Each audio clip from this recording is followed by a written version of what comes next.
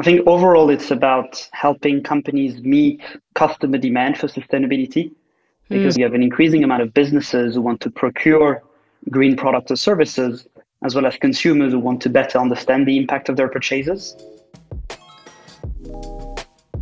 Welcome to Dreams with Deadlines, a podcast about closing the strategy execution gap and promoting outcome-driven cultures.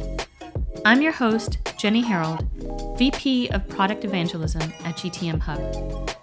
Our mission is to prevent organizational hypocrisy. And inspired by the proven objectives and key results methodology, GTM Hub is the leading platform for strategy execution management for mission-driven organizations. Check us out at gtmhub.com to learn more.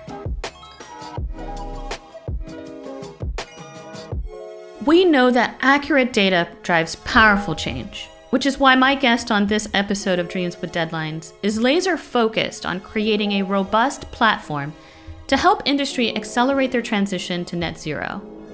David DiPicciotto, CEO and co-founder at Pledge, joins me to discuss the tools his team has created to help businesses of all sizes identify carbon hotspots, measure emissions, and create strategies to reduce their global environmental impacts. A few of the things we talked about: the growing demands among consumers for corporate accountability and sustainable practices, particularly among top offenders in the travel and supply chain transportation industries.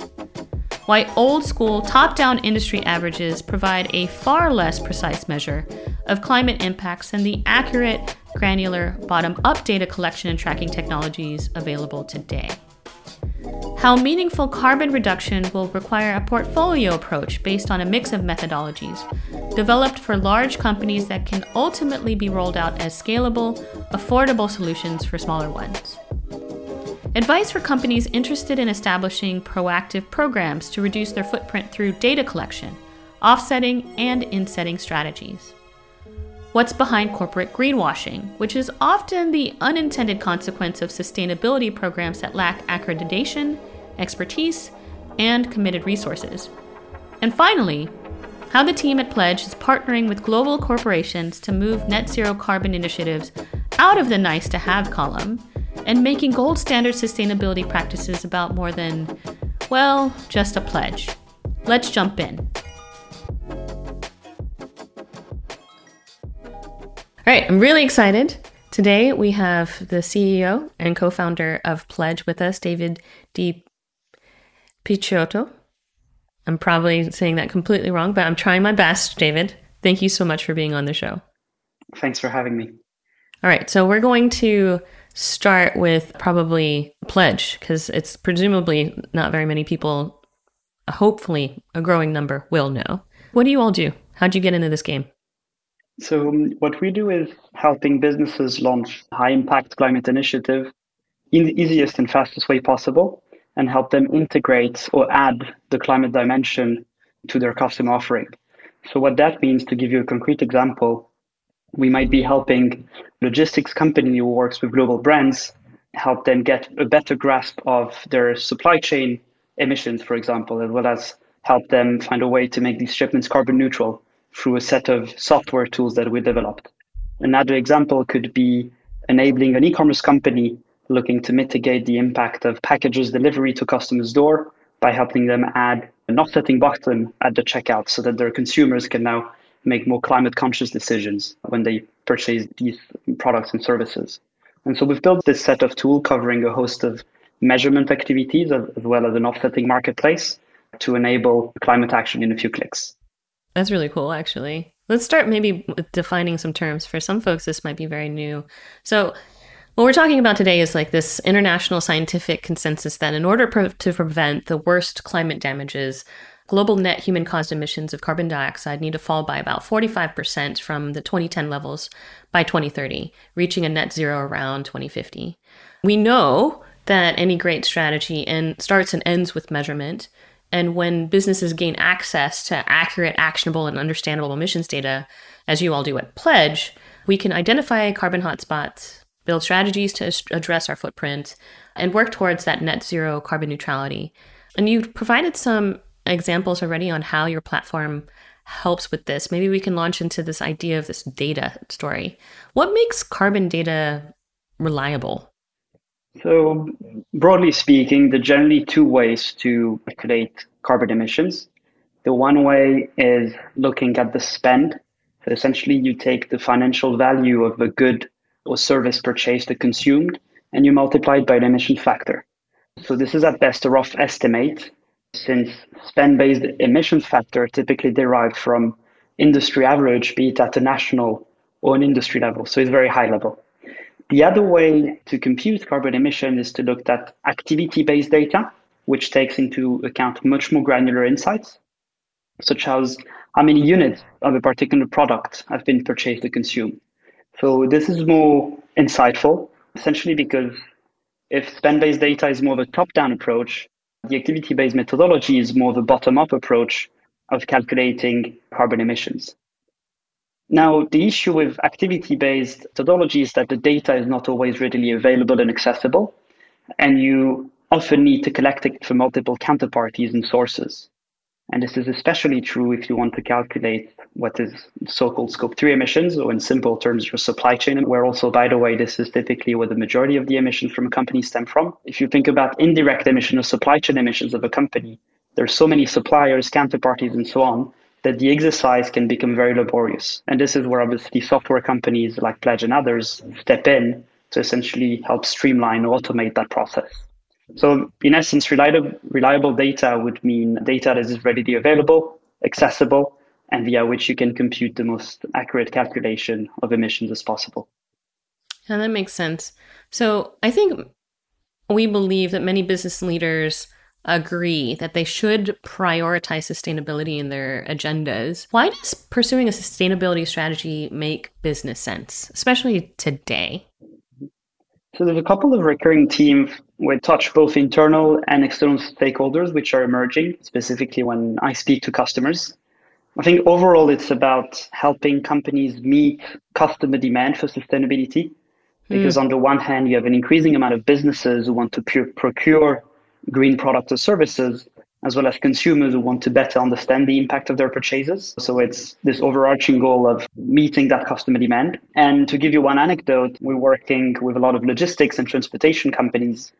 And one of these logistic companies told me that in the last quarter alone, 4 to 5 tenders were from global brands to manage their freight, where to simply participate in that tender, you had to offer some form of a sustainability solution. So for example, visibility over the footprint of each shipment and a way to offset them. And each of these tenders were worth a couple of 100K in GBP terms. So it's non-negligible. And so the sustainability in that context helped them unlock this new pipeline.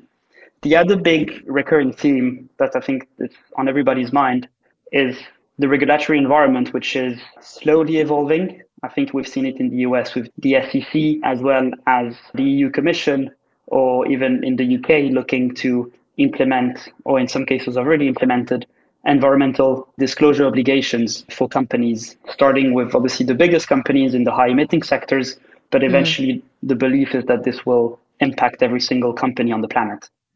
So we will see an increasing number of companies having to comply with these disclosures over time. I think that we definitely will see that happen. I think it absolutely is going to be like a function of when, and that this is going to be something that definitely will spread internationally as well. That said, it's interesting because oftentimes we hear some really big claims around pledges. I think maybe that is why your company is named Pledge. That makes lots of sense, where sustainability is perceived as important, but gets pushed down the corporate agenda. Can you share why you think that happens? So the first thing, and you've alluded to that, is that sustainability is on the agenda. The issue is that it's not at the top, but often at the bottom. I think overall it's because it's still a nice to have and not a must have. The tailwinds I mentioned previously will make it become a must have, hopefully in the next 18 to 24, 36 months. So we need this to happen ASAP.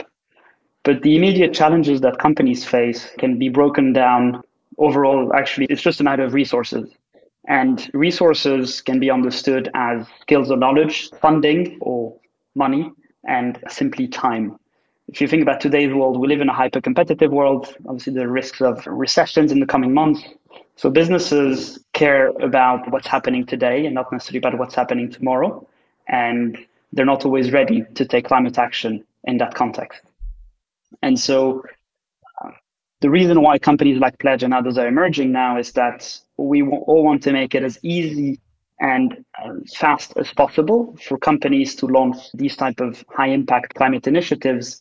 If you think traditionally large companies may have an in-house team or would spend money on an external consultant to conduct that work, but smaller companies, they don't have these resources and they don't have this time. So this is where we think that software over time will help and is already helping lower barriers to adoption and help companies get started on the sustainability journey.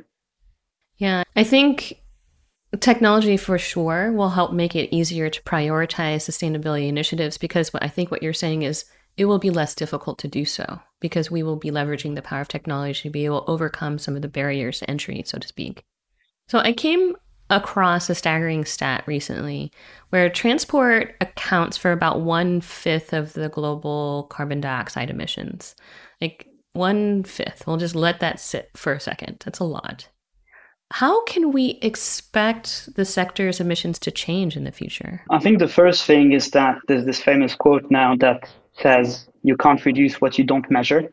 So it all starts with measuring emissions and having a strong foundation based on data. But if we think specifically about transportation, there are a couple of initiatives or low-hanging fruits which are being implemented, be it as a business or even that we can do as a consumer. And in the simplest terms, I think the lowest hanging fruit for anyone, not only businesses, is when you book travel, you can start looking at alternative mode of transport. And so, for example, it's notable that air-related transport, so typically if you take a flight, is a major contributor to greenhouse gas emissions versus, for example, rail transport, which is considerably less by multiple factors. So by starting to embed sustainability solutions in the booking journeys of, for example, travel companies, as I think you see it already today with pretty much any airline, consumers and even businesses can start making more climate conscious decisions. Another broad initiative, which is continue to increase in importance over the coming months and years, is looking for alternative fuels, typically biofuels. This could be, for example, sustainable aviation fuel in air transport to certain types of biofuel in road transportation, which claim to be reducing emissions up to 90% versus traditional diesel fuel or other types. So we're seeing this increasing push to build the necessary infrastructure and resources to lower emissions in transportation. Another initiative that we see in multiple countries, including in the UK, is to increase the EV charging access capacity so that you don't see all these funny videos on social media with people queuing for hours to charge their car. Yeah, it's interesting. Some of the things that you've already discussed, I have seen personally. Like I was looking to book a flight from, I live in Berlin, to Munich. And of course, you could fly there and be pretty quick to do like intercountry travel. But the first thing that showed up in Google was actually a train. And I was like, that's actually really cool. So that's very cool. All right. We're talking about businesses having to take the lead here for various reasons, either because of market pressures, because of regulatory pressures, and otherwise. How can businesses get started on their carbon management journey? As I alluded to, the first thing you need to have data. Because without data, you won't be able to understand your emission and then you won't be able to reduce them. So it's about having that solid foundation. This is obviously easier to do for next generation companies that have stronger visibility and stronger access to data. But this is really the key requirement to compute your baseline. So essentially your inventory of where your carbon emissions are coming from so that you can build this reference point and then start benchmarking your carbon accounting exercise over the years based on that reference point. So once you have this data, you can start identifying hotspots within your business and start working on initiatives to reduce these emissions over time. And then the last step, typically in a sustainability journey, is there will always be some form of residual emissions, so-called unavoidable emissions in the course of business, that if you wanted to avoid these emissions, that would probably disrupt the business and have critical economic consequences for that business. So typically, this is where companies will then recourse to the offsetting market. And in particular, now we're seeing lots of marketplaces, including what we do at Pledge, help companies procure high quality carbon offsets. Been a market that's traditionally has been fairly opaque and fragmented, with little transparency also on the price of these projects. And so through software, we try to bring more transparency to this process. Yeah. So here's the thing, though, and I think you and I probably will agree to this. Like, data gaps is a thing. And this is probably one of the greatest challenges, I would imagine, especially in Scope 3, where it's really difficult to get a handle on, what is actually happening in the supply chain. What can businesses do to close those data gaps on their emissions, especially in that Scope 3 category? So within Scope 3, there's obviously some data that is harder than others to collect. To give you some context, one of the key reasons why at Pledge we started focusing on the transportation sector is that transportation-related data is typically more easily accessible than others. And to your earlier point, transportation is a major contributor of greenhouse gases globally, responsible for a fifth of global emissions. So I think even within your Scope 3, it's about identifying where can you have the most impact in the shortest amount of time. So if you start looking at business travel in a non-COVID world, this would typically be a pretty big contributor, or supply chain transportation through your freight companies or other logistics provider.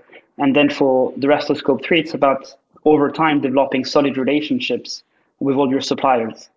What we're seeing is that this top-down push triggered by very large enterprises, which are increasingly enforcing in contracts with their suppliers for them to report on the carbon emissions of the activity or the product or service that they provide to these enterprises.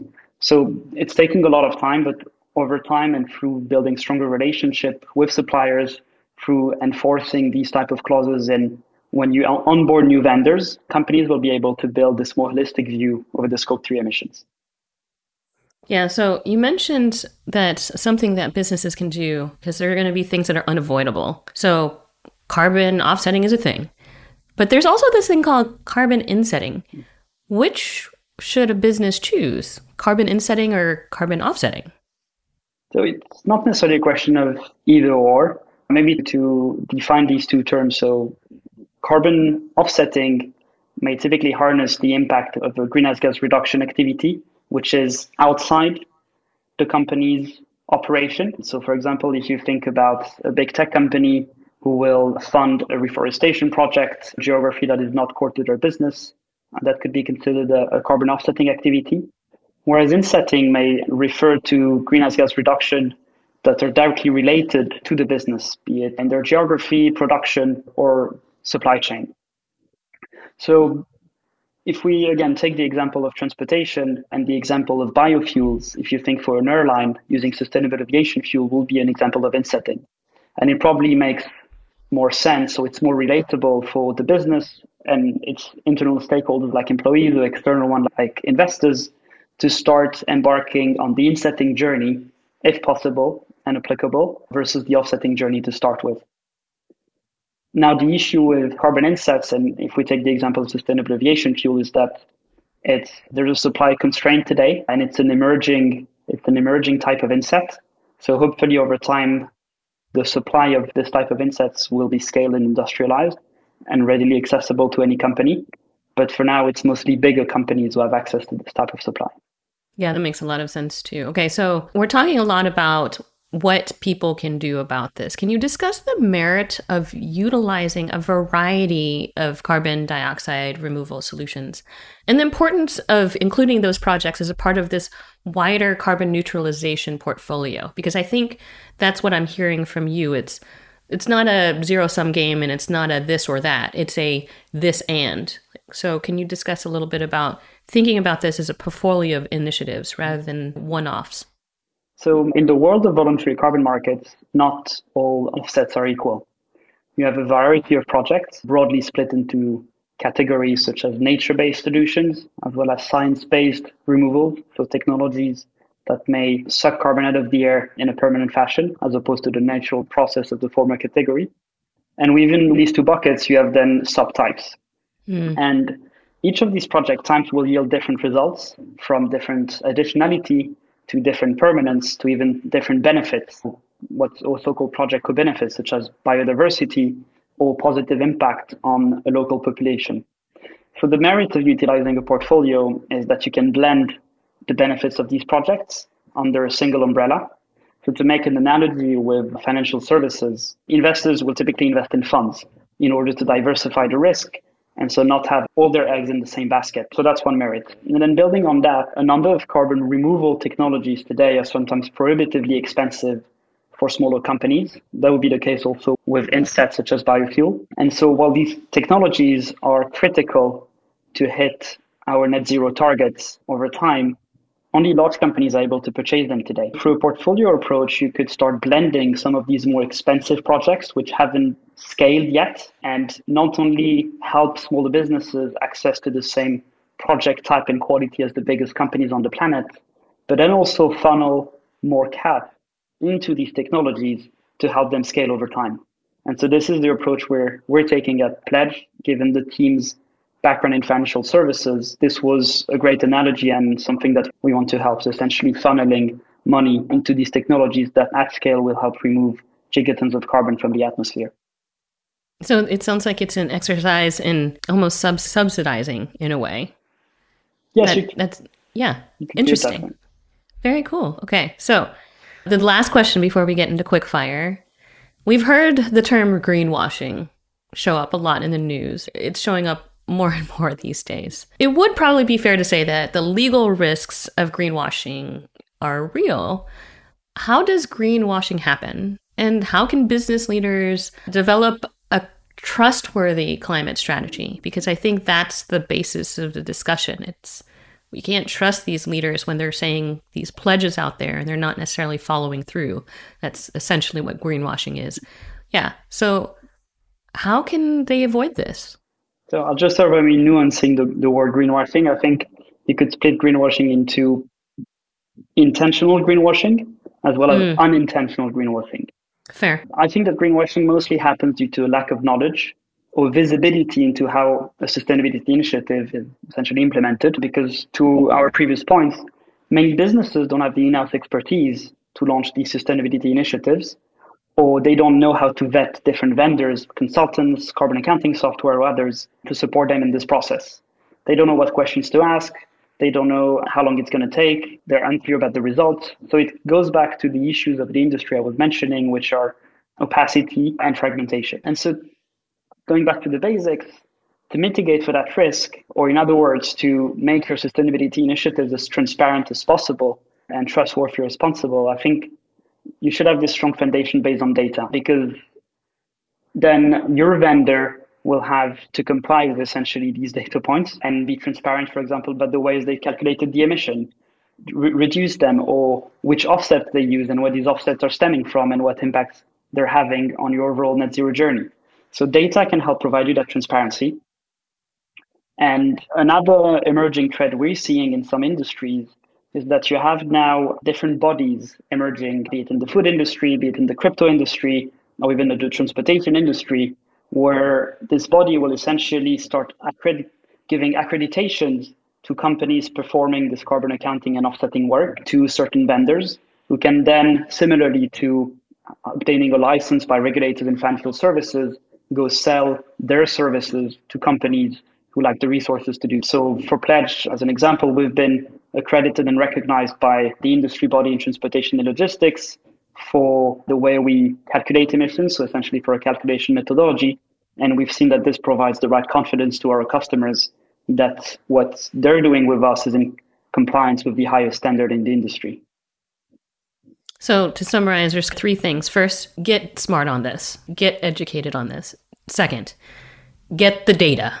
Third, make sure that who you are working with is actually trustworthy as well. So look into their credentials, their accreditations, as you put it. Are they recognized as saying what they are doing is correct? And then someone can actually verify that that is in fact true.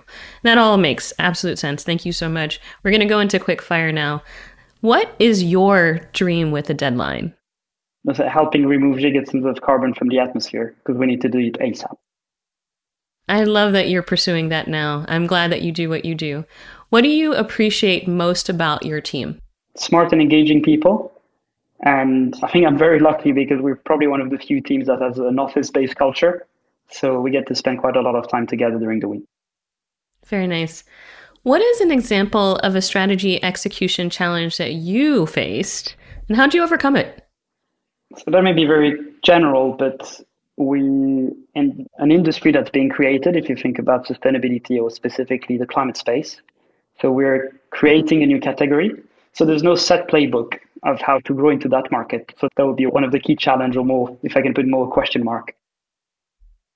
If you could give advice, you've alluded to this already, to somebody in maybe a business that isn't one of the big ones, but really does care a lot about sustainable business and wants to get a handle on this sort of stuff, how would you advise them? I would say, actually, for any type of goal, define where you want to get to and then work backward from that. So in the context of sustainability, even a small company might say, hey, I want to get to net zero by this date. And then you need to put in place the right milestone to get there. Sounds good. And then the last question, what's top of mind for you these days? It would be, how can we create more urgency amongst companies so that they take climate action? Because to your point before, today it's a nice to have, but we all know it's going to become a must have. So how can we make that happen sooner? 100%. Thanks so much, David, for being on the show. It's been a pleasure to have you. That's it for this episode of Dreams with Deadlines. Thanks for listening. If you liked today's episode, please subscribe and share. Show notes can be found on gtmhub.com/radio. If you want to learn more about our product and services, head out to gtmhub.com. If you have questions that you'd like answered on the show, shoot us an email at radio@gtmhub.com. Tune in next time.